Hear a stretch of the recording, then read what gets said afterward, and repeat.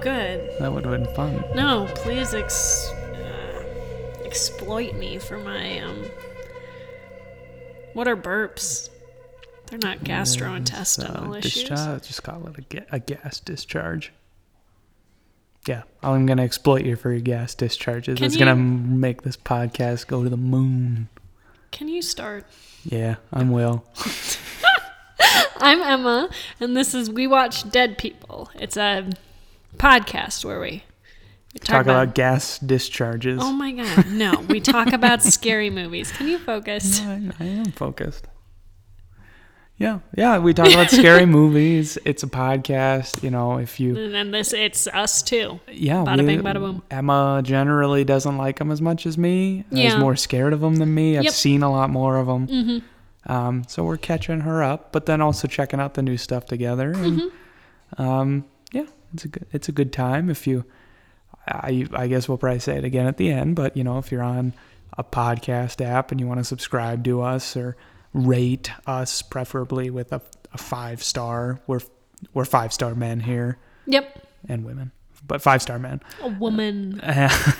It just helps us out. It makes us feel good. Yeah, and if you need compensation for rating us, I will send you 1 toenail clipping.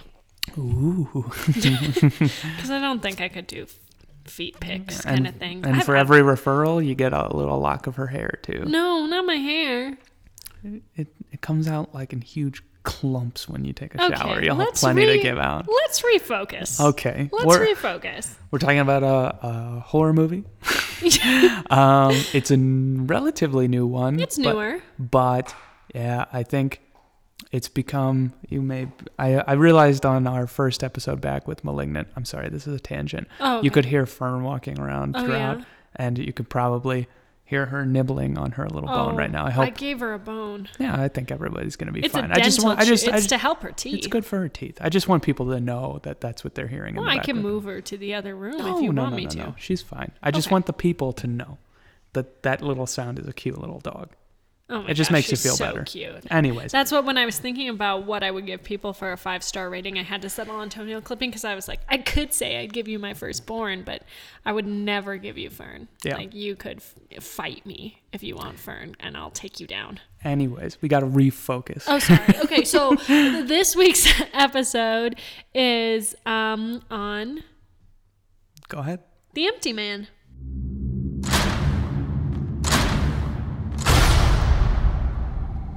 Hey, wait. We gotta try it. Try what? Calling the empty man. Who's the empty man?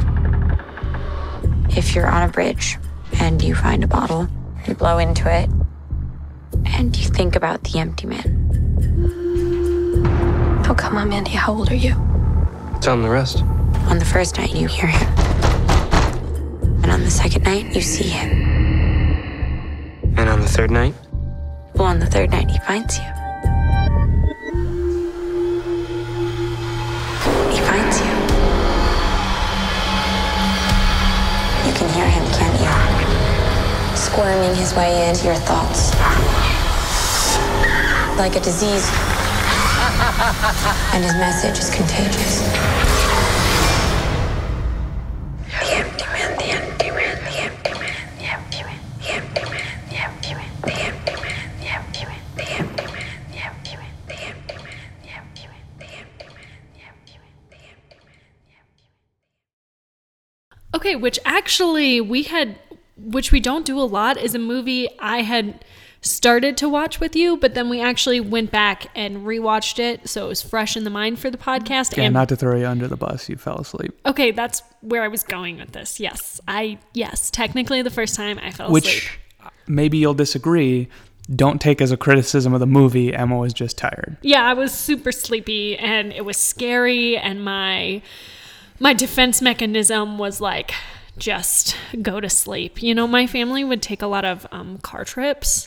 This is also kind of a tangent. My family would take a lot of car trips when I was little, and whenever I was like afraid of the driving conditions that were happening, this was the anxiety of an 8-year-old child. Just go to bed. My defense mechanism was to fall asleep.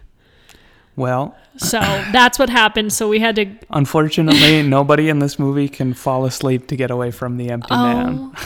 My goodness, yeah. Well, We'll kind of get into it, but this movie came out late last year, but then sort of has had this new life, which is when we saw it the first time. Yeah, it technically came this summer. out. Yeah, well, it came out October 2020.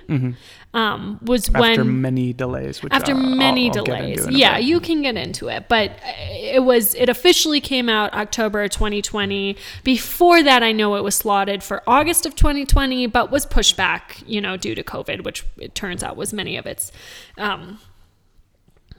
many pushbacks, right? It's described, and this is just what Wikipedia categorizes it as, supernatural horror thriller film. Yeah, I mean, those words are true. Because they've taken a bunch of them. And again, this isn't a criticism, but it is sort of like several movies kind of like slammed together in what I found to be a very enjoyable way. But Yeah. I digress. Yeah. It stars James Badge Dale as former Detective James Lasombra. I don't know him as an actor, but I wanted to include that because his name is James and his character's name is also James. I like when that happens. It is nice. James Badge Dale is a good character actor. He shows up in a lot of unheralded roles in smaller movies. I think the other small movie that this is actually a studio movie, so I shouldn't really lump them in, but he was in a small independent movie called Standoff at Sparrow Creek a year or two ago. It was on Hulu last time I checked. I don't know, but he's the lead in that, and he's really good. And he sort of shows up not infrequently in these sort of grizzled detective roles, and every time does a great job. This was sort of again, we'll get into it, but I feel kind of bad for him because I think as a studio horror movie, this was supposed to be kind of like a step up for him, and then it didn't quite work out that way. But he is really good in this movie. Oh, okay. And it says that it's like loosely based off of a graphic novel of the same name by Cullen Bunn and Vanessa R. Del Rey. That, I mean, if it's like the movie, I would love to check it out because I love graphic novels. I haven't read it, but it is evidently not like the movie. Oh, shit, really? They take place, and I'm throwing air quotation marks that the people can't see, in the same universe. I like that you still did the quotations. Yeah. It takes place in like sort of a post-apocalyptic world. But it's not the same. It is not the same. Well, that just upsets me because, one, I love graphic novels, but I also, one of my favorite graphic novels, and I'm going to butcher the title because I can't remember it, but it's called I think it might be called The Hole or The Empty Hole or something. I'll look it up and put it in show notes or something, but it's basically an allegory for like sexually transmitted diseases in the suburbs in the 70s amongst teenagers. And instead of like getting sexually transmitted diseases, they get these mutations that, kind of like X-Men, get them labeled as freaks, but they're outcasts, and it's this allegory, but it's also completely terrifying, and I would love it to be a movie. Is it Black Hole? Yes. See, I knew it was a hole. Yeah. Black Hole. I had to read it for a class. It sounds a little like It Follows, which we've covered before on the show. Yeah. But, I liked It Follows, I think. But if it's any consolation, I know that the creators of the comic signed off on it and, all this. But, okay. The movie pretty much is the work of this one guy. Yeah, that was my next point, was that it was adapted, written, edited, and directed by David Pryor, who you know more. Yeah, he had been like the guy who directs behind the scenes featurettes for the DVDs, mostly for David Fincher, who I think you can see a lot of the influence. I'm sorry, brush me up because I'm not a nerd like you. Can you just roll off some titles that David Fincher does? Well, there's the one that you want to rewatch, Gone Girl. Oh, yeah. Fight Club, Social Network. Okay, thank Girl you with the for just Dragon throwing that Tattoo, out. I'm sorry, I didn't mean to call you a nerd. Zodiac. That's not what... Okay, I love all those movies. I shouldn't have said nerd. What I meant was that I'm not good at remembering names and facts like you are. Well, I filled up my brain with useless shit. So, no, come on. But that was David Pryor's background.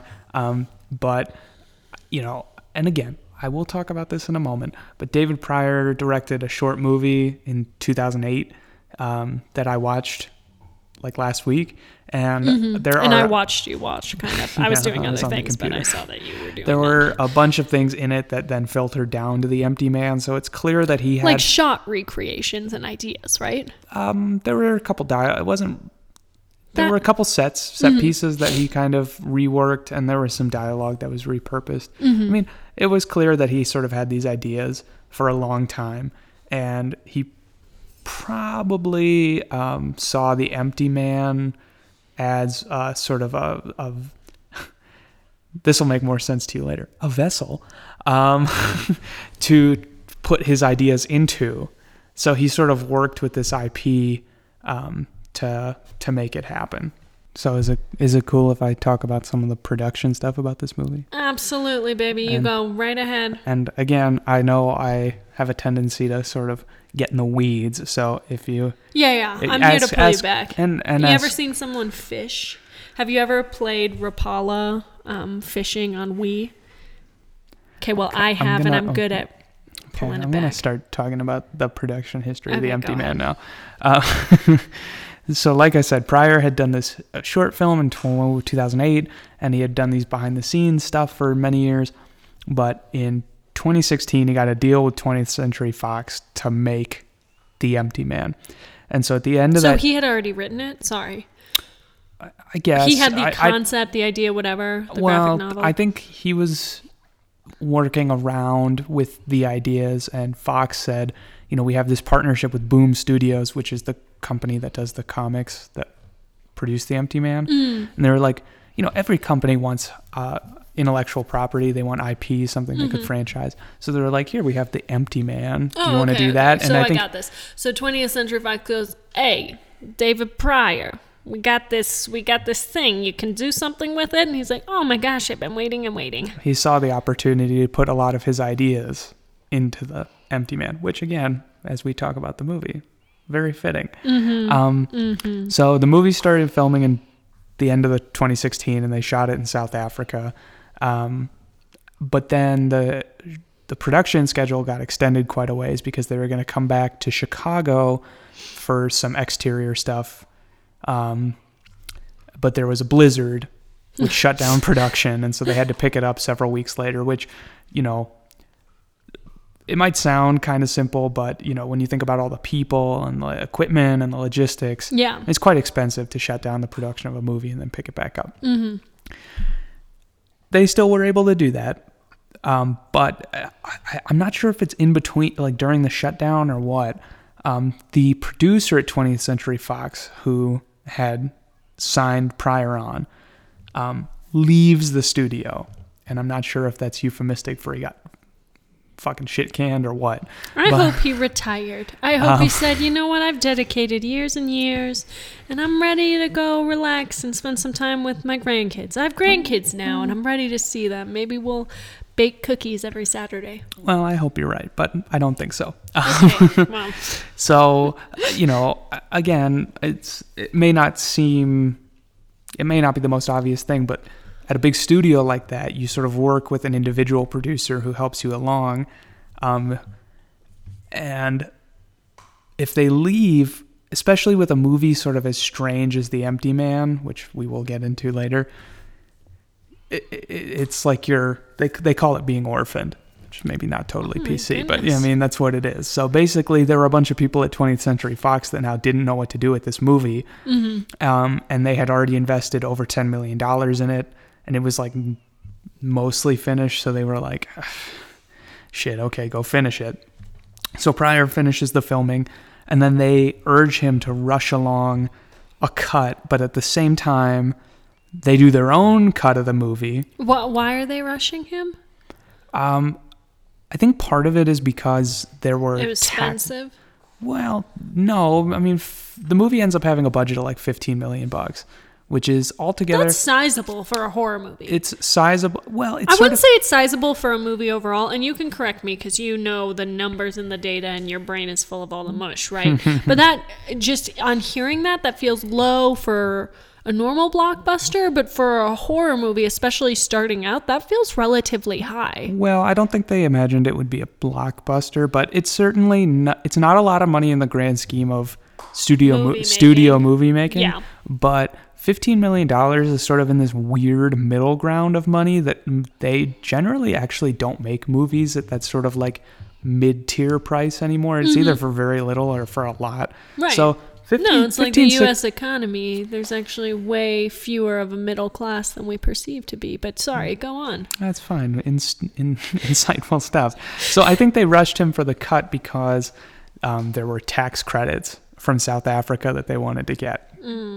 So it's some bullshit. Okay. But at the same time, they sort of made their own cut, which studios often do, and it tested really badly.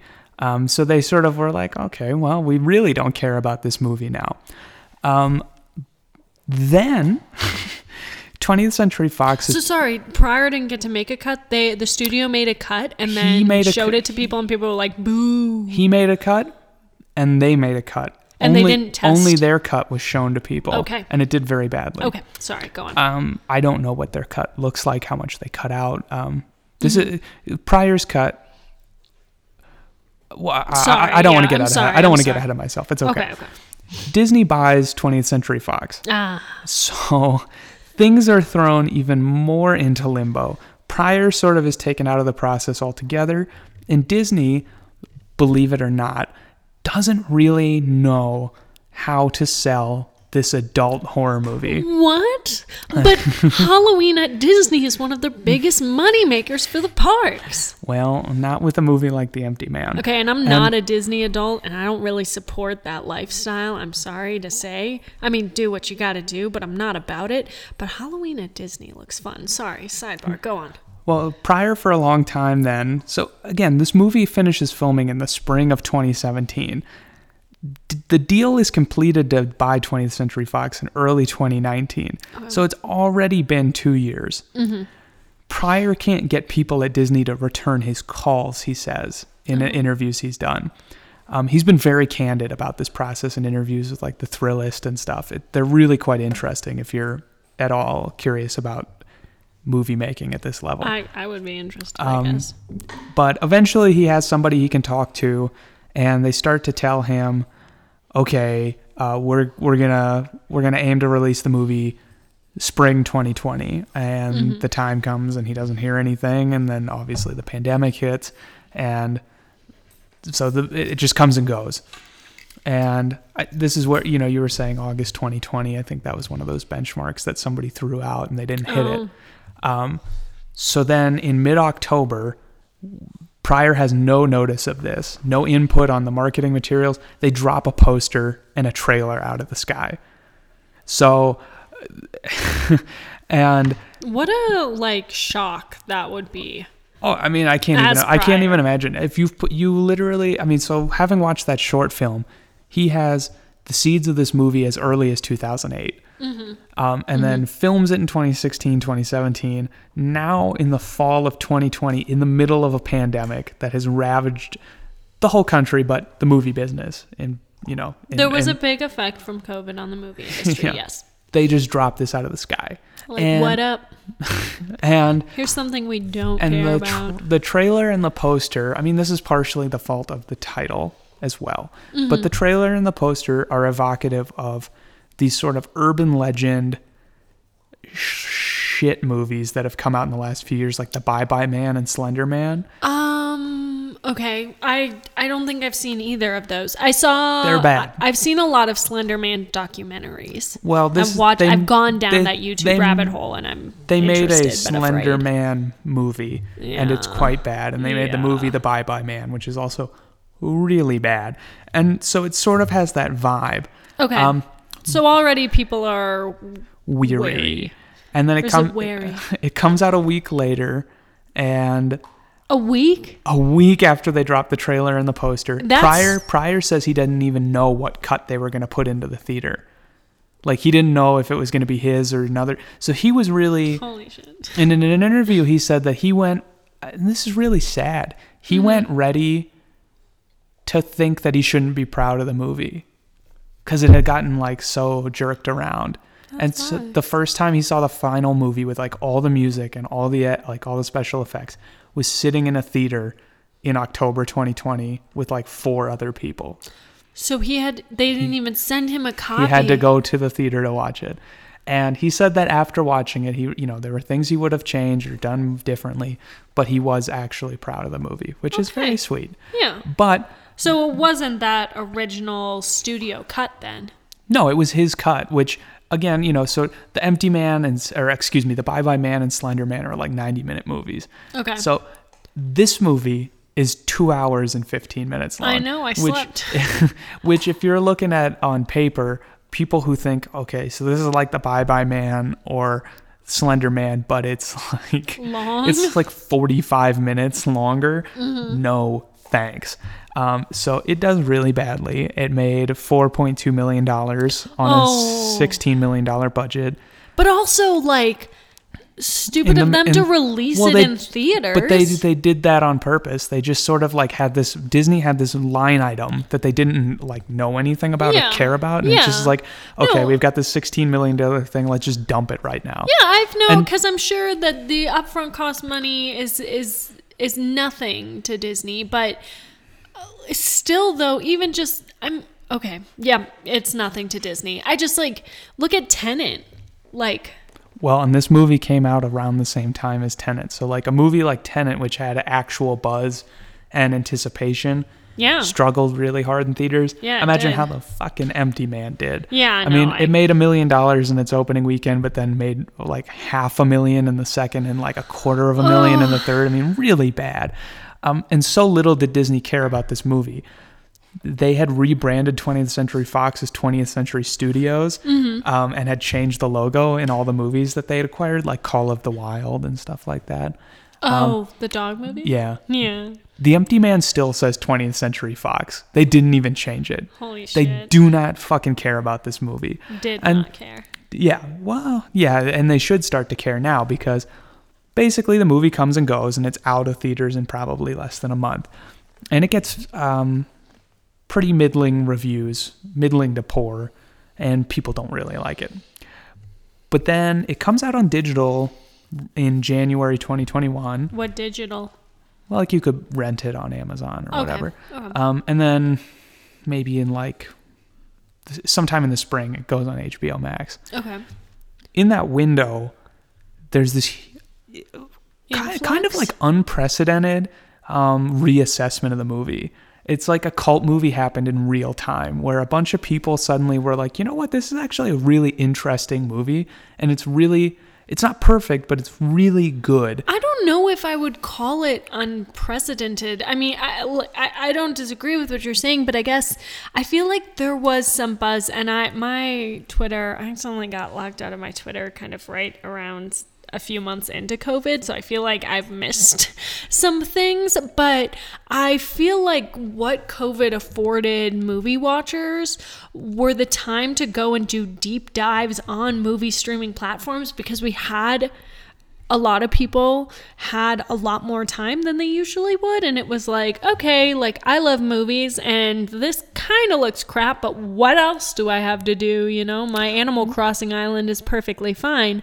Let's watch a movie. And so I don't know, I feel like that's almost kind of the perfect storm. Well, but that's kind of the thing with this movie, is that even when it went out on digital, it wasn't, you're right, there was such a dearth of content that companies were trying to put new stuff in front of you all the time, whether it was, air quotes, free on your streaming platform of choice, or you were renting it. Yeah.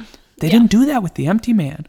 People just sort of like found it, and then a couple people started writing about it, and they told, hey, you should watch The Empty Man. And then, so, I mean, that's the kind of cult thing that usually takes several years to like come together. Cult. That'll also become relevant. But in this case, it happened over a period of several months, and now there's like, it's, I was listening, one of my favorite movie podcasts is The Big Picture.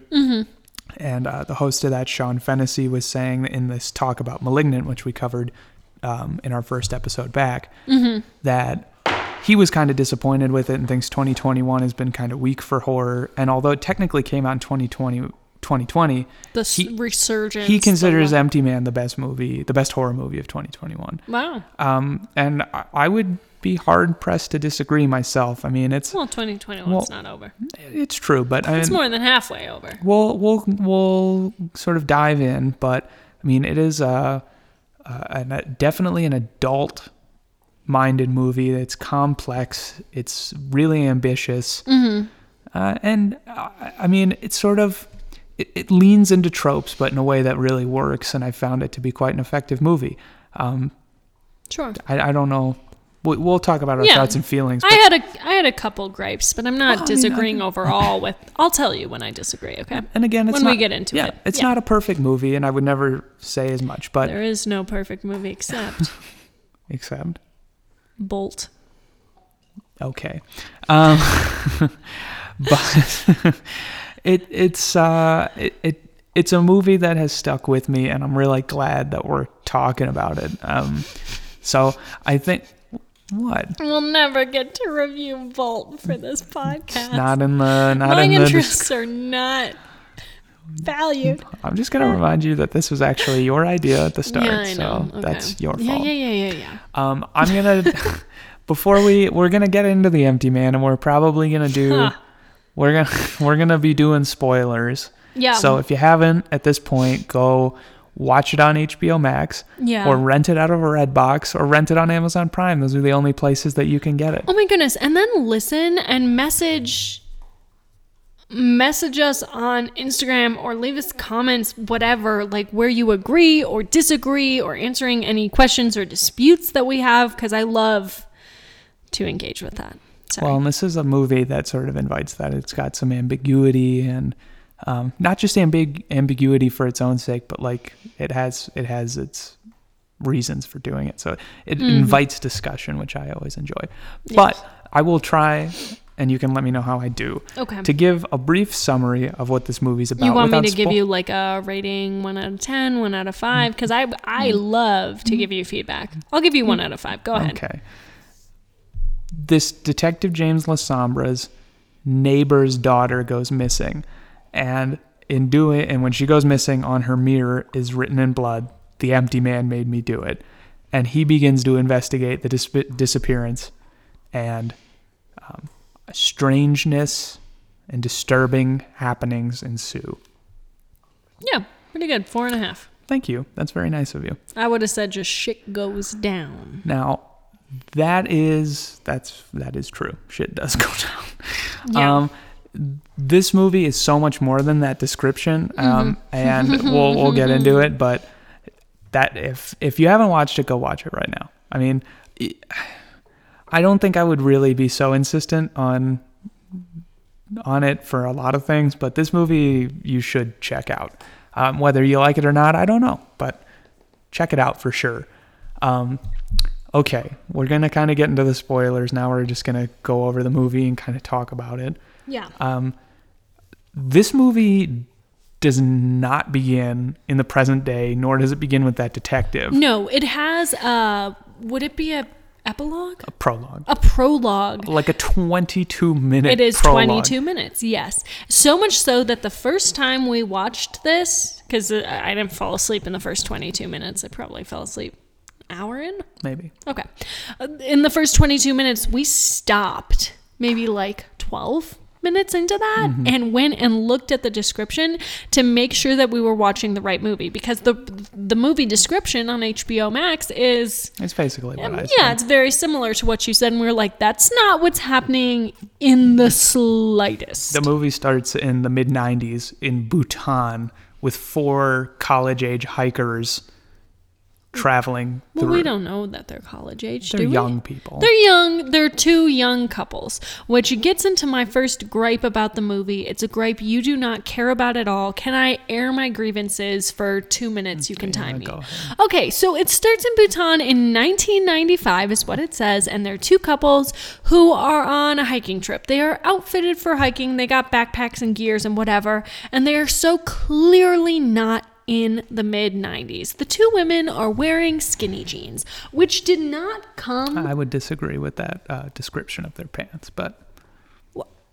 They're not straight leg. What you... Okay.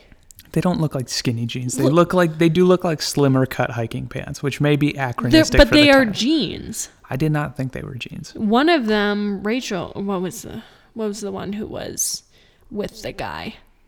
I don't remember. Whatever her name was, they were jeans. And I will not, these are my gripes, okay?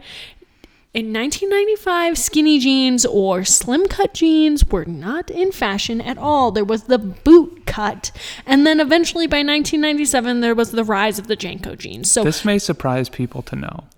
This has no impact on the movie it has whatsoever. nothing to do. Literally I am nothing to do not with saying anything it has about the movie. anything to do with the movie. I'm just saying what I love is detail-oriented placement and costuming and setting and house detail. Do you know what I mean? Well, there's the first thing we can invite viewers to discuss with us. Do you really think that this woman's pant, first of all, is that out of whack with what's happening in the movie? Second, does it take you out of the movie? William, I said, give me 2 minutes. It took me out of the movie because right away I was like, this is not 1995. That's all. That's all I have to say. Go on. Well, the thing that the opening of the movie reminded me of almost right away is The Exorcist, because once I sort of figured out what I have to say that was In more your second viewing. more on the second viewing, because the first time it was sort of like, what the fuck is going on? This is this is weird. I did have that with The Exorcist which- when you were like, it's this movie, it's about this, it's so great. And then we watched it and I was like, They're what? in Iraq. What's going on? Why? But I mean, again, and this is why we sort of, if you haven't already turned back from the spoiler conversation, please just go do it right now. Just watch the fucking movie, because it was such a shock to me that this was how the movie started, and it sort of already drew me in. And I will say your Gene thing also happened on the second watch. You were sort of more in the mystery of what's because I was happening. paying attention. Yeah, well, exactly. But anyways, so, Also, the first time I hadn't read that it was 1995 and I hadn't read the title card. Okay. Well, they're on this sort of journey through Bhutan, and they introduce several motifs in the movie, which are like bridges and whistling sounds emanated whether from flutes or bottles. Yeah, so we follow them. They hike up a mountain. They cross a bridge, which will become relevant later. And when they get to the top, Paul, which is one of the two guys, hears like a whistling noise. And we as the audience can hear it, but it is faint. It is much fainter than the rest of the movie. But he clearly hears it as we hear it later on in the movie, which I think is interesting. Yeah. And he goes to try and find the source of this whistling He's noise. called to it in a way. Yeah, because nobody else hears it. Greg and the two girls are like, what? And in searching for the source, he falls into this crevice, and He falls down a pretty much a literal rabbit hole. I mean, it's not... it falls into a crevice in a cave. And I got to give props to these hiking people, because right away they're like, oh shit, they get out the rappel, they find a rock to hook onto, and Greg he goes down. Is that the name of the other guy, Greg? Yeah, it's Okay. Paul and Greg, and I'm really sorry that I can't remember the girls. I feel like it's Rachel. I can honestly only remember Paul's name. I but- really feel like Rachel's one of them. Okay. But anyways, Greg rappels down, and after sort of like scanning through the cave with his flashlight, discovers Paul sitting cross-legged in front of this enormous... Humanoid? yeah, it's got too many fingers and it's too big, but it's a skeleton. And it is it is really fucking creepy looking. It's got too many fingers, and the fingers are crossed. They're and interlocked, in front of the skeleton, and then it's almost got this kind of like Doc-Ock tentacles coming out from it, but it's also skeletal bone. Like, I did put it in my notes while we were watching that, like, I was genuinely creeped out. I'm not gonna lie, and I don't think I've told Emma this. It's something I've now considered getting a tattoo of. Is that skeleton? It's very. And I fully support you. Badass. It's really, really striking looking and very frightening. But Paul, That's something else that I don't think we've talked about yet, but like, since in the show's hiatus, we now each have a horror movie tattoo, and I got mine first. yeah, that is funny. I have a Midsummer tattoo, and you have a tattoo from the Thing. The Thing, which I hope we can cover in a later episode. Yeah, sure. But anyways, Paul is sitting, and he's much more flush than we last saw him, and he's and he's quiet. And he's like unresponsive. Greg comes up to him and Paul starts muttering, and it's only after several times that we can hear it, and he says, "If you touch me, you'll die." Which you hate to hear. Yeah, you sure do. In terms of being scared, fuck that. And Greg sort of thinks about it, but then he touches him, and Paul immediately starts crying, which again, you hate to see it. You hate bad You just juju. hate to see it. No, if it's a 4-year-old having a bad day, so it goes. So they lift Paul out of there, and they carry him through the day, and they've come across this cabin, which is conveniently well It's so insulated and convenient. stocked, but there's an incoming snowstorm, so they get sort of snowed into it. And the cabin is very well insulated. That's something else I made note of. Yeah. That they're so lucky that it's insulated. Details. I'm realizing as we talk about this, there is so much going on in this movie that we're gonna have to skip over We're some gonna stuff. and we're gonna miss stuff too. Yeah. I mean, it's just inevitable. This is a really dense movie, and I know that you're bothered by the Jean detail, but there's a lot of other detail in this movie that better suits the plot. Yeah. That is impressive. Yes, It's an I'm not disagreeing with that. I'm just saying there are some things I care about that I want talked about. If we can't talk about Bolt, we're going to talk about people's jeans. The fashion, whatever. Go on. They find a cabin, very nice because it's snowstorms. Greg and his girlfriend are like, we got to go try and find help. Like, Paul is unresponsive. He's gone limp noodle. Paul's girlfriend is trying to like stay with him and help him. She's getting... Greg has gotten annoyed with Paul though, Yeah. because Paul, and we see through some like self-harm marks and stuff like that, it's indicated that he's had some mental health Problems. issues, Yeah. and Greg is sort of blaming that. yeah, really. he says he didn't hurt his head, it's in his head or something like that. Yeah, and like, God, he just wants attention, things like that. You know, some Yeah. bad stuff, but Greg is clearly annoyed. But Greg and his girlfriend go. They exit out into the snowstorm, or, you know, maybe the snowstorm's gotten a little less bad, but they're going out to try and see if they can find someone around to help because Paul has basically gone catatonic.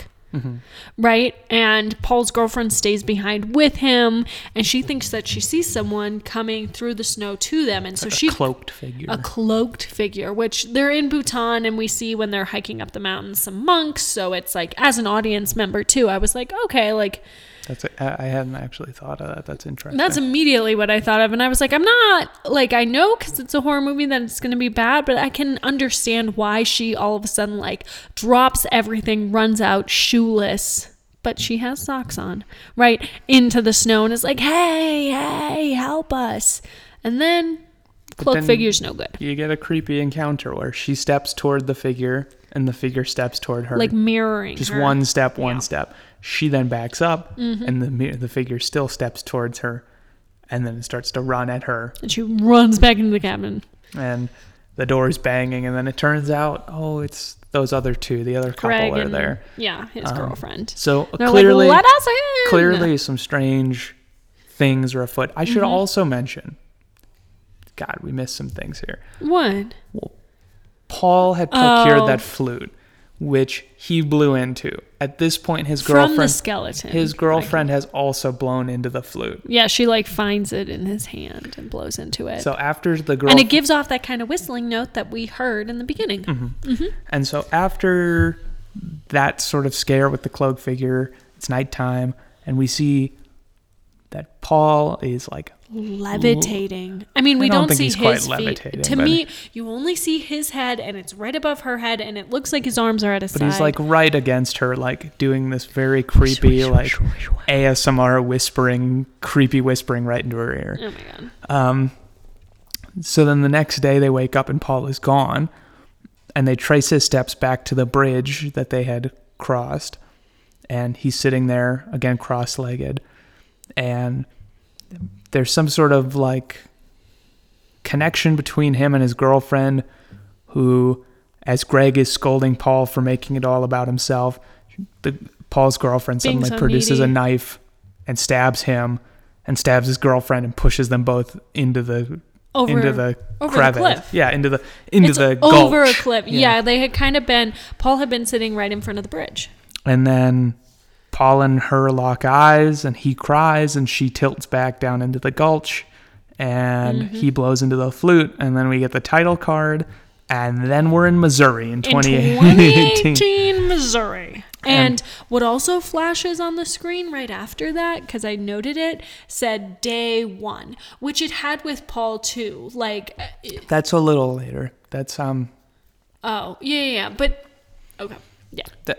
So we pick up the story now with James Lasombra, James Badgedale's character, who runs a security store, and we see And him a use. former cop or detective or whatever. We find that, you find that out a little bit later. Right? Whatever. He owns a security store. and he's using a coupon on his birthday, and he just sort of has this very sad, lonely To life. go to a restaurant alone. But as he's running, we hear and then this. they sing him happy birthday. It's tough, but we hear this like sort of disembodied voice saying, "Where were you? Where were you?" So clearly the man has demons. Trauma. But after coming home from his lonely Mexican dinner, he finds his neighbor, who is a high school girl named Amanda. Mandy, who's got an awful bowl haircut. Look, and we can't get hung up on costuming and character details, Will. Move on with the plot. Are you shitting me? Okay.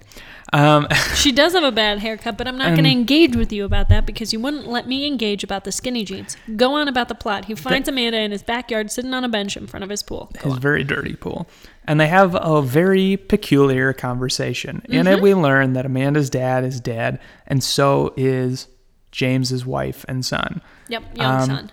But then Amanda starts to give off this sort of weird, nihilistic philosophy talking point thing where she's like, nothing matters because nothing's real. Yeah. And he's sort of dismissive of this. He's like, but okay, kid. But she's keen. They kind of go their separate ways. But then shortly thereafter, Amanda's mom contacts James and lets him know that she's missing. And this is where you see the mirror with the empty man made me do it and whatnot. Yeah. And so thus begins his quest to investigate her disappearance. And he talks to her friend. What is that character's name? I can't remember. It starts with a D. I think it's Devara. Yeah, that sounds right. Devara. Devara, who... Yeah, he goes to the high school. He stakes out the high school, which little just strange. Having been a teacher, if I was doing bus duty and there was clearly man, and remember he's not a cop, so he's just in his own car, parked across from the school, scoping out, and then calls a teenage girl over, I would have been like, okay, I gotta go involve myself. But no, he calls her over, is like, what do you know? And she's like, do you have a cigarette? And he's like, okay, here, get in my car. This is just a side thing. I'll note that the high school is like, I'm gonna butcher the pronunciation, but it's a Jacques Derrida high school, who is like a deconstructionist philosopher. So that also ties into the movie. It's kind of a clever I didn't little notice that at all. tip of the hat. But anyways, not to me. James and Devara begin to talk, and she details to him this night that her, Mandy, and a couple of their other friends had where they were out on a bridge and they're just hanging out doing high school stuff. And I will admit, pretty well acted high school kid behavior. Yeah, I mean, they're clearly not high school kids. It's not a lot to do, but it's believable. It is actually decently believable. I will say the one thing about that scene is they kind of detail or give exposition as to how, and this ties back into the urban legend, right? The like bye bye a man type of shit of like how you call the empty man, which is what and it is lame. It's lame. I will blow in a bottle after dark. Think about him like that audio clip I will have played in the trailer. Which I know. But it reads as lame, and it's part of the reason the trailer didn't work. Yeah. But no, I know it's purposely lame. I just. But as we bring it, I was gonna say it in regard to the conversation between James and Mandy at the pool. Mm-hmm. It's the same goes for this. After you've watched the movie once, this is a movie that rewards multiple viewings because the lameness of it makes so much more sense the second time around. Yeah. Which, God, if you're still listening, Jesus Christ, and you haven't watched it, just what the fuck are you doing? Stop. No, but the spoiler is that they need people. Amanda's a part of a group that needs people. It's a cult. And we'll get into that, but they need people to invest in the empty man, to fulfill their As mission. a thought. Yeah. Yeah, They and which like, is why she is want to sharing. manifest shit. Yeah, which is why she's sharing it and doing it in this ham-fisted way, because that's how stuff like that spreads. And it's really a clever twist on something we've seen so many Yeah, times that they before. make it into a lame urban legend, because then a whole lot of kids are going to think about it helping their manifestation. Yeah, so you blow in the bottle and you think about the empty man on a bridge, and Yeah, you have to be on a bridge after dark and you have to find an empty bottle. yeah, and so you blow on it. I'm which just saying sounds it's a lot way like that- harder it than sounds a lot like turning that the lights flute. off and saying like Bloody Mary in the mirror. I'm just going to tell you. But she says on the first night you hear him, on the second night you see him. Yeah, you see him, and the third night he gets you. you. Yeah, and so all the kids gets take their turn doing it, and they hear footsteps and they run away. This is clearly spooked Devara. Who didn't want to do it in the first place. I felt so Yeah. bad for her. I would have. She takes it and like blows into it as like a fuck you to you guys. But I was just kind of say, I'm the person who is afraid enough of things that if that was handed to me, I would have just smashed the bottle and been like, screw you. Yeah. I go home. So James goes to try to find some of those other friends of hers, but can't do it. So he heads to Yeah, you can't find them. They're So all he- like missing. He goes to their houses and their houses are empty, or their parents are like, have you seen them? and at Whatever. one of them he finds a dead dog, which is where the Oh, blood yeah. that's on Amanda's mirror Wall. has come yeah, from. matches, because they had the well- detectives were like, the blood's not human. Yeah, So yeah. we suppose that it comes from that dog, which Yeah. was horrible to see, with no warning that all of a sudden there was a dead Yeah, named it's a dog. bummer. For me, It's a bummer. that's hard. It's always 10 times harder for me to watch animal stuff than No, I agree. I don't like to see that. But anyways, so he goes to the bridge and he blows into the bottle. It's daytime. yeah, it is not after dark. But then it might not be the first time it happens, but all the sound cuts out of the movie basically, and it's very still. It's an effective trick to be that quiet. Well, they don't overuse it. And No, but it's yeah. I mean it's effective. I mean so many horror movies we recently talked about Malignant. Malignant has a lot of stings that undercut the scares. freaking music cues that yeah, are bizarre. But Yeah. So that the silence here is effective. yeah, I agree And you with hear on that you hear this sort of faint sound that you assume is the empty man. Yeah, because it sounds very similar to what the kids heard in the night scene. like kind on of a the bridge. footstep. But James then investigates and he crawls down a He manhole finds a under the manhole bridge. cover that's uncovered Yeah. and crawls down and it. Again, we were talking about Malignant, how they had jump scares, and that's what James Wan does, and this sort of thing. There is a jump scare at this scene that is so much better done, so much more effective, which is that Oh my James climbs down, and he clearly sees something that we don't see, and they cut, and all of Devara's friends, except All of for Amanda's except friends, for except for Devara and yeah, Amanda. yeah, are hanging under the bridge. And the sound that James heard was one of the girls' feet hitting a pipe, just sort of with the wind. It is so fucked up. So unpleasant. Scary. Well, the hanging, like, and I told you this when we watched this and I was actually awake for this. Hanging bodies it's just always been one of my images that Screws me I up. hate. I hate it too. Which Pirates of the Caribbean do they start with hanging? I think there's hanging in the first one, isn't there? No. I'm talking about the very first scene. It's not the first one. I don't remember. They have the little kid. He's got a pirate's coin, and they have to put up like a little barrel. We're getting off track, but that generally not a scary, action. So there's some scare, but No, it's generally frightening not a imagery. horror It's- movie. But messed me up. Yeah. It's just never been. And it's one of the first. It's like the second big twist to the movie, because I would say the first is that the movie starts in Bhutan. Yeah. Then the second is that you sort of. And they're not wearing Janko jeans. The second twist is this, because you sort of get the vibe for 20, 30 minutes that this is going to be a detective procedural movie. But Yep. then the mystery's kind of over. All the kids are fucking dead. So Found. Well, except for Devara, which we then cut to, and she is in.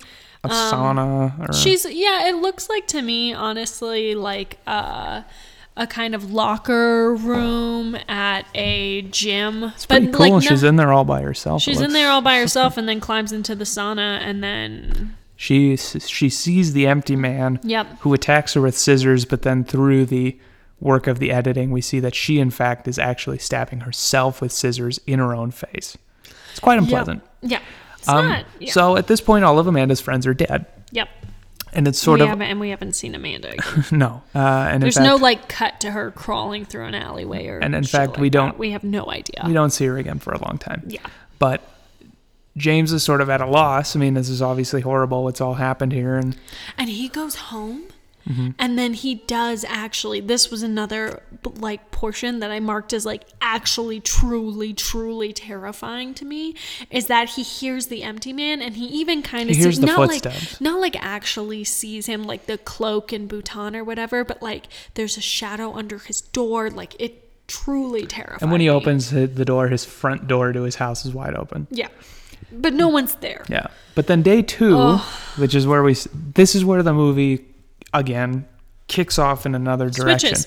Which is that a recurring thing he found with all the kids at their homes is reference to this Pontifex Institute. Brochures Yeah. and literature from Pontifex And Institute. he's done research, and they were a group that sort of would preach these, Eastern ideals, and they had a case in which they were trying to conjure a tulpa, which we'll get into in a bit, and people had died, and so it's obviously a But shady... it also, they have some, like, nihilist thoughts similar to what Amanda was spouting at the beginning. Well, he sort of Nothing discovers Matters. that once he actually goes. Yeah, you're right. So he does go to the Pontifex Institute, and he has a weird interaction with the receptionist, and then he goes to hear the speech, which is given by, I guess we're led to assume, the leader of the group, Yep. who's played by the great character actor Stephen Root. Love Stephen Root. And this is... Don't know his name ever, but love him. I'll take a sideways thing to say that this is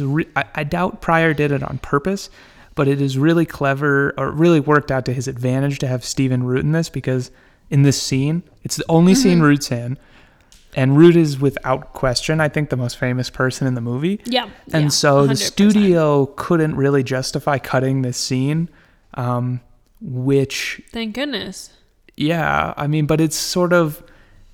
It's quite an intellectual... I know that sounds super pretentious, but it's way more intellectual than I think they were trying to present the movie. So by preserving it, it sort of keeps that all intact.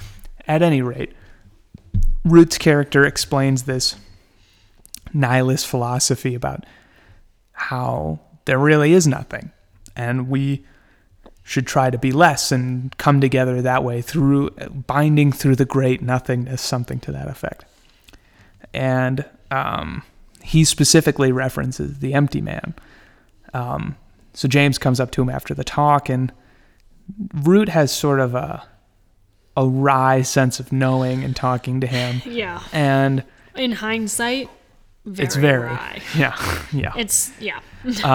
But he sort of explains to him these interesting ideas about repetition and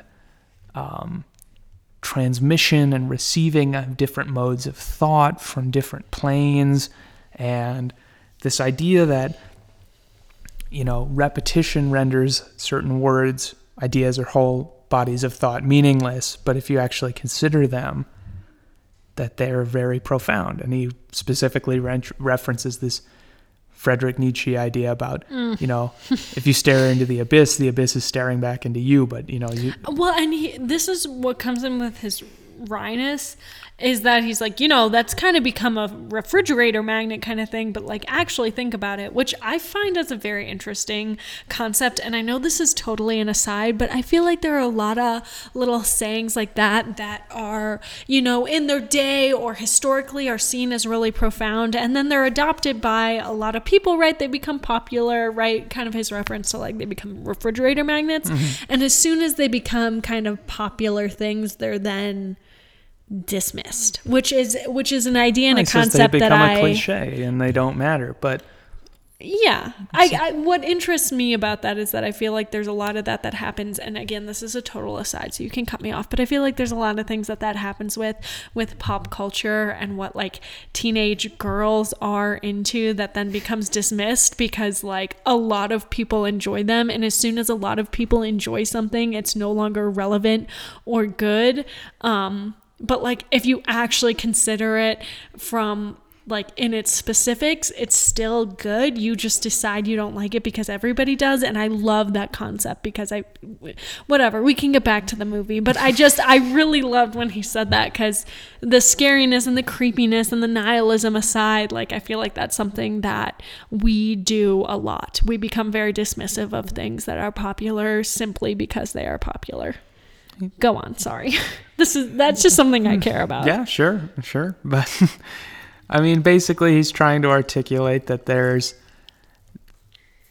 power in repetition to render things meaningless. Mm-hmm. It's really a compelling little monologue from him. Yeah. To throw a theater term at you, I did go to theater school, so it's called a monologue. Go on. James investigates the building, and he comes across a creepy meeting in the basement where they're sort of all blowing into bottles, and he hears some weird sounds from beneath him, but then he's thrown out. But then he's given a beneath him, because he's like watching the meeting up on like from above on like a balcony kind of thing. Yeah.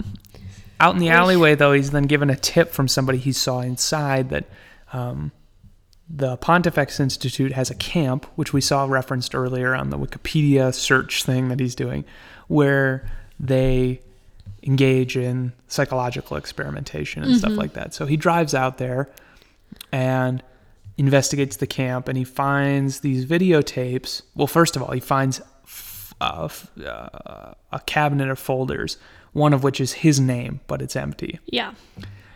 Which is spooky. Mm-hmm. Then he heads to a cabin and finds videotapes that are labeled like Manifestation number 14 or whatever. And he watches them. And there are these really haunting tapes of these sort of like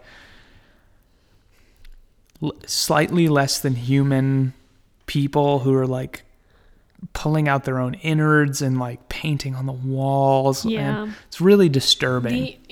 And the imagery of the Pontifex Institute, like those videotapes, and then also the paintings on the wall. But then also remember when he first goes there in the lobby, there's a painting of the cabin that they were trapped at in the snow in Bhutan. So right away, there's a bunch of reoccurring things that are no good. Yeah.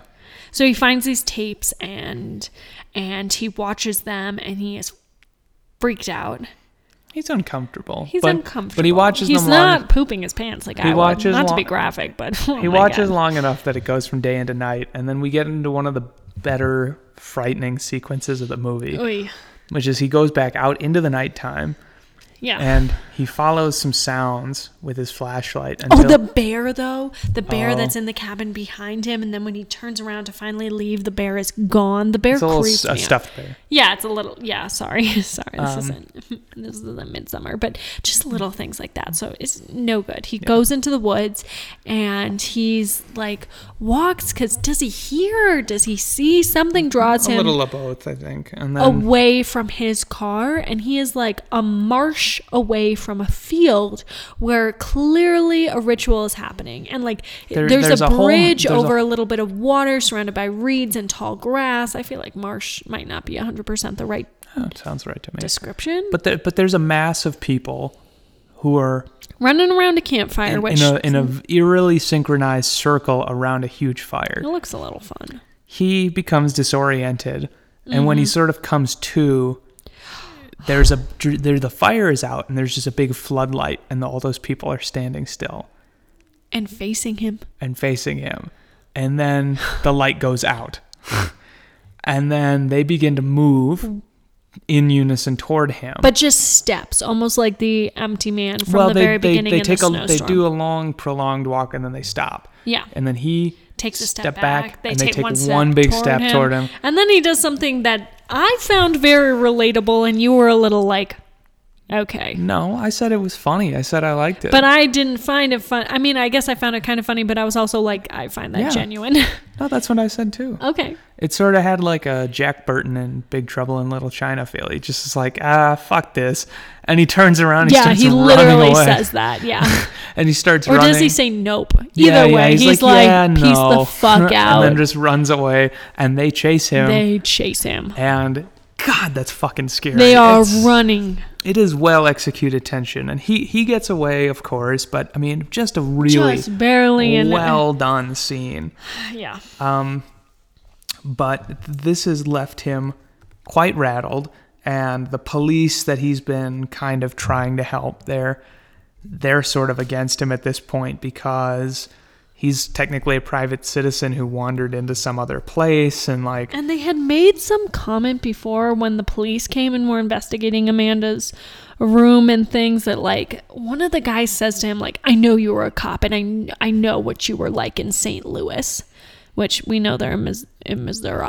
So, but I was kind of like, what did he do? But it's never brought up again. Either way, they're not like, oh, we want to hear all you have to say, James. They're just like, do you have any evidence? Do you have any proof? And he's like, no. And they're like, okay, bye. but yeah, yeah. Yes. James That's it. But James starts to have these like hallucinations basically, and we find out that him and Amanda's mom had an affair, and he Oy. was with her when his wife and child He was died. just with her. He was with her inside in of the her. biblical sense. okay. And so James is getting really fucked up, and he's getting really frazzled, and so he confronts one of these Pontifex Institute members, and he had costs. Well, he had followed them and saw them like genuflecting before this guy who's on a respirator In a hospital. bed. And so Yeah. after that, he grabs the guy who had given him the information about the camp and gets him to admit that the man in the hospital is the empty man. Or that he's like the vessel through which the empty man is transmitting. And so James goes back to the hospital, and after kind of a creepy conversation with the nurse, Yeah. finds she's that Amanda is in the hospital room with this man, and she's trimming up his hair and everything. And through that, we find out that this man in the hospital is Paul from the original scene. weird. It's Paul. Oh, look at that. It's Paul. That's what my note says. Ah, look at that. It's Paul. And Amanda explains to him that Paul is dying because being a vessel for the empty man Sucks the life right out of you. It is a hard work. it does. So she explains that the Pontifex Institute needed a new vessel, and so rather than wait for the proper one to reveal themselves, they decided to create one. And so they engaged in this creation of a tulpa, which we saw a sort of rudimentary Cronenbergian equation earlier, which is like time plus concentration plus, there's Plus something else in thought? there. Plus, yeah, thought plus time. Something, I actually have a picture of it. This is riveting podcasting here as I go through my phone to look for a picture. But it was. Oh, here it is. Thought plus concentration plus time equals flesh. Very Cronenberg. And so, Or if you think about it, how you make a baby. well, there you go. But basically, those videos that James watched were previous attempts at manifesting a tulpa that had gone wrong. They weren't manifesting hard enough. And this is what the MLMs about girl boss success will tell you, is that you have to really want it or it will not work. And the Pontifex found that with the tulpas as well. Great, thank you. James, but then Amanda then reveals to James that he is the tulpa and that he was birthed 3 days ago. Birthed is such a strong word. He was thought out. He was came out manifested into existence by the cult and by their spread of the empty man urban ritual or urban legend, and they sort of built into him these memories and experiences that a backstory. They made Yeah. him a backstory. If you've ever played D&D, that put him in an emotionally compromised position, which makes you susceptible to being invaded by the empty man. yeah. And he doesn't go for like well-adjusted people, but who is well-adjusted and so James tries to call Amanda's mom, who doesn't recognize him, and he sort anymore? and he They've had conversations before. and he has this really intense hallucination about his family and his house, which is now empty, and he then sort of he sees himself in like dungeon, more or less, where the empty man confronts him and invades his body. And then sort of in a stupor, he shoots Paul in the head, replicating the Pontifex Institute logo with his blood splatter behind him. Yep. And he comes out of the hospital room, and all the people in the hospital bow before him. Which is like not just Pontifex cult members. I mean, there's not a lot of people. Like, there's not more than 8 people there, I would bet. And some of them are nurses, and some of them are like just average-looking people, and they all drop to their knees. I guess we don't know for sure if they're Pontifex or not, but they all bow to him. Well, I'm just saying some of them aren't in civilian clothes. And then the movie is over. Yep. So I mean, there you go. Get it? So yes, I do. I guess. I think there's been some interesting conversations about whether or not James is actually a Tulpa or not, or whether or not he's been sort of gaslit into believing he is one. Oh, that's interesting. I had never considered that. I took it for face value. I think he is a Tulpa. I think it's true, but it would still be an interesting thought experiment to think about it, though. And then there's also been some people have pointed out some similarity to the end of Hereditary, both of which Emma and I really like. Love. And the director actually said that he was really bummed when he saw Hereditary, because again, his movie had been done for like a year and a half, but was when being Hereditary, by the gloved hands of Mickey Mouse when Hereditary came out. So he was like, "Oh fuck, another cult movie." A cult movie where they have sort of engineered someone's entire life. Yeah. And it ends with them being bowed to. Who knew? It does have some eerie similarities. I think Hereditary did it better. Well, I mean, they're doing really different things. I'm just putting my opinion out in front. But this movie is, for my money, maybe the best sort of like Lovecraftian horror movie that's ever been made. And it's not even really a H.P. Lovecraft story. It's sort of more or less David Pryor's own original story, sort of with the Empty Man title pasted on it. But it gets into this really unnerving cosmic horror stuff, and that's the kind of stuff that sits with me. And then on top of that, he did a remarkable job. It's a really well crafted movie. You can see the Fincherian influence in some of the noir stuff, and like his insert shots, and it's just such a capably made movie, and it's really got big things on its mind, and it swings so hard for the fences. And I mean, if it doesn't hit a home run, it like hits a ground rule double or a triple off the wall. I mean, it's like it's really I know you love the baseball metaphor. I don't. It really just impressed the hell out of me. I can't say it enough. Can I give my opinion and can I use a metaphor? If you're going to bring baseball into this, can I bring something I love into this in a metaphorical sense? Yeah. The movie to me is like a very interesting flavor of Laffy Taffy.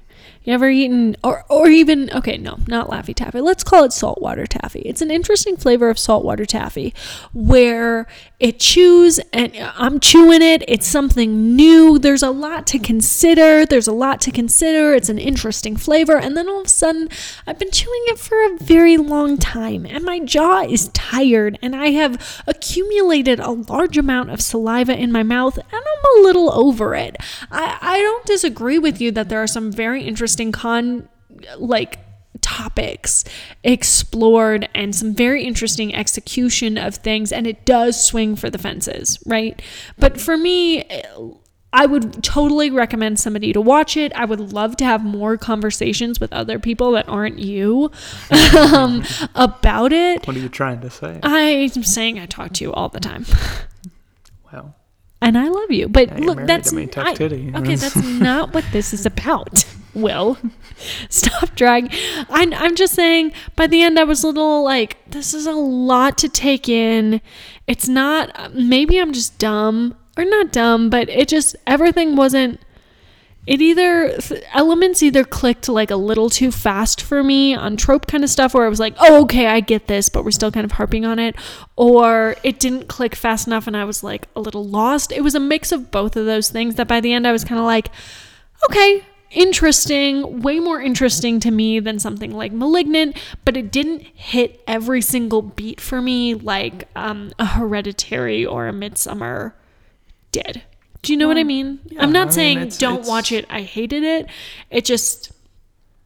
It has some junk. It has some like junky scares in it, and like it tries to do some cheaper stuff along with the more sophisticated when the cult's stuff. chasing him, they use so many lightning flashes that it almost felt like a rave scene. That was a little like it is not a perfect movie, but I think a big part of the problem is the marketing. I think if they had marketed it more like.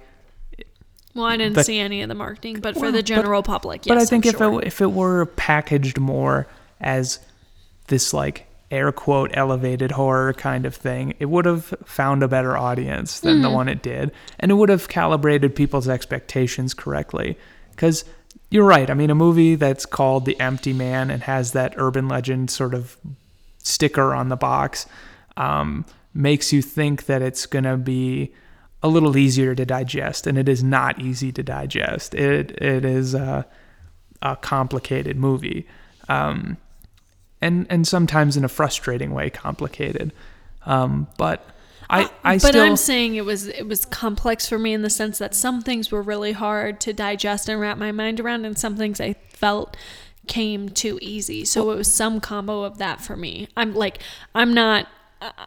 not dumb. I don't think you're saying I'm dumb, but like no.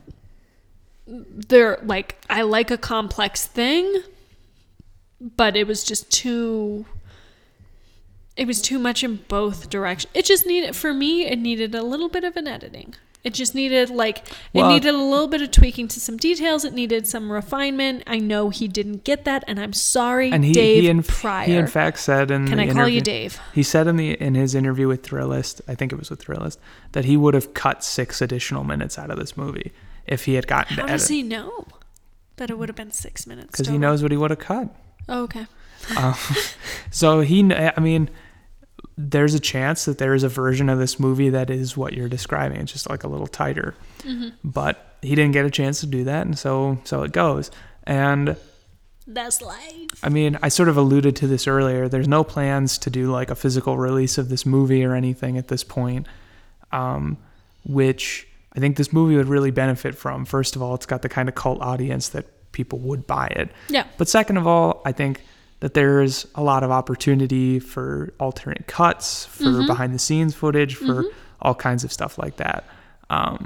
Some explanation, even some deleted scenes. Yeah. It's a kind of movie where I'm kind of a sucker for special features and behind the scenes. Me too. I'm sure people are shocked to know.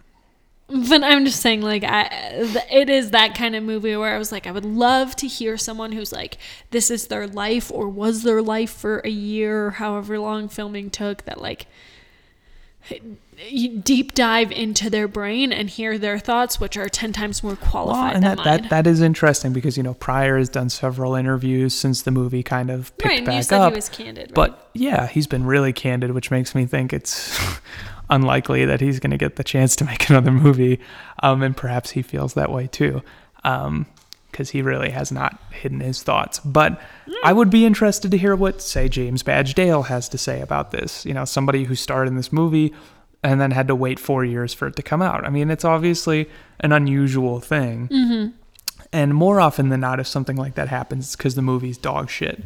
And even though you may not have liked it as much as I did, I think you would say it's not dog shit. It's a good movie. Yeah, I don't think it is the type of movie like I had with Hereditary and Midsommar, and I'm sorry to just pull Ari Aster into everything. There are other movies like this too. They're just not horror, but it's not the kind of movie where I'd be like, you have to watch this and I'm going to watch it with you and I want to watch your reactions. It's more a movie that I would, I know, but you would do that with anything. Sorry, but like I would tell someone to go watch it and then I'd want to engage in a conversation with them. I don't know if I'd want to see it a third, fourth time. Well, as it's cut right now, just personally. Well, I will sort of end my spiel with this, which is that after having watched it a second time and knowing that there's not a real physical release on the horizon at the moment, I went online, I found that our local. Oh my god! I found that. Oh my god! I forgot about this. For I found. 2 seconds. I found Holy that. shit. I found that our local Redbox had it, and the Redbox sells DVDs, and so I bought The Empty Man on DVD for $4. And here's the part that We don't have the case, so I gotta draw something. No, here's the part that you don't know. What? I ordered a spare DVD case off of Amazon, and I have on Photoshop made my own case for it, complete with like the production. It looks like a real DVD case, and I'm gonna print it out and put it in there. I don't think My reaction right now is not suitable for podcasting because it's all visual, but what the fuck? Emma's really second guessing her choices for marrying me. I'm in too deep. Yeah, That's where I'm assessing from, but those cases get here on Thursday, so I don't want to hear about it. I Wrap it up. I hope they do a real physical release, but Oh my I'm gonna God. have one, and it's gonna be homemade. It's gonna be great. How many big spooky skeletons out of 5 would you give The Empty Man? 4. I also would give it 4. I'm glad which is funny because Fuck I you, was. I don't want to agree with you right now. Well, it's what funny. do you mean you Photoshop? Never mind. I was so much higher on this movie than you, so it's funny I that we can came out on the same. appreciate where it's coming from and some of the genuine scares, the complex ideas. It's just not something that I want to rewatch over and over and over again. I mean, that's just not your MO generally, so. But No, I'm glad. I love to watch movies over and over and over again. You But just don't not want the to horror. watch the movies that I want to watch Not over these and kind over of again. movies. Yeah. Well, I am glad you liked it, and I hope other people like it. I hope other people. Your mileage may vary on The Empty Man, but I do hope people check it out because this is the kind of movie that I wish they made more of. And the fact that it got such a rough ride just makes me want to support a movie like this. Yeah, And a you fil- love an underdog. And You've the- seen Rookie of the Year millions of times. And David Pryor deserves the opportunity to make more movies. And I Okay. hope that he gets it. Can I ask you? I know our rating system is out of 5, but if it was spooky, scary skeletons out of 10, what would you give it? Because I would give it a 7. Okay, I probably would give it an 8. Okay, yeah. See, so there's our difference: 70% versus 80%. Yeah. C minus versus B minus. Well, but I will say that a 4 out of 5 is an 80%. You could have given it 3.5. Oh my god. So Logic triumphs again. I'm gonna fart on your pillow, and I hope you get I paid. probably would deserve it after that. All right. Wrap it up. Yeah, this has been a long one. Thank you for listening. Go watch The Empty Man. Yeah, and please then, engage with me in conversation. I'm not gonna watch it with you. Yeah, talk to us about The Empty Man, and go ahead and interact with us on Instagram or Facebook. Subscribe to us wherever you listen to podcasts. Rate us on the podcast apps. I like listening on Spotify. Me too. So We're not sponsored. I'm not sponsored by Spotify, but We will know, never be sponsored by Spotify, but I do love I just Spotify. I like it. So I know they don't need but our kudos. We'll be back. Thank you for listening. Thank you. Be at one with The Empty Man, and What? Did you have some? Oh, I'm sorry. You had some outro planned in your brain. I see it. Go ahead. Be at one with the Empty Man. Empty Man. Empty Man. Empty Man. Empty Man. Empty Man. I know it's great. All right. Thank you for listening to We Watch Dead People. So long. Sayonara.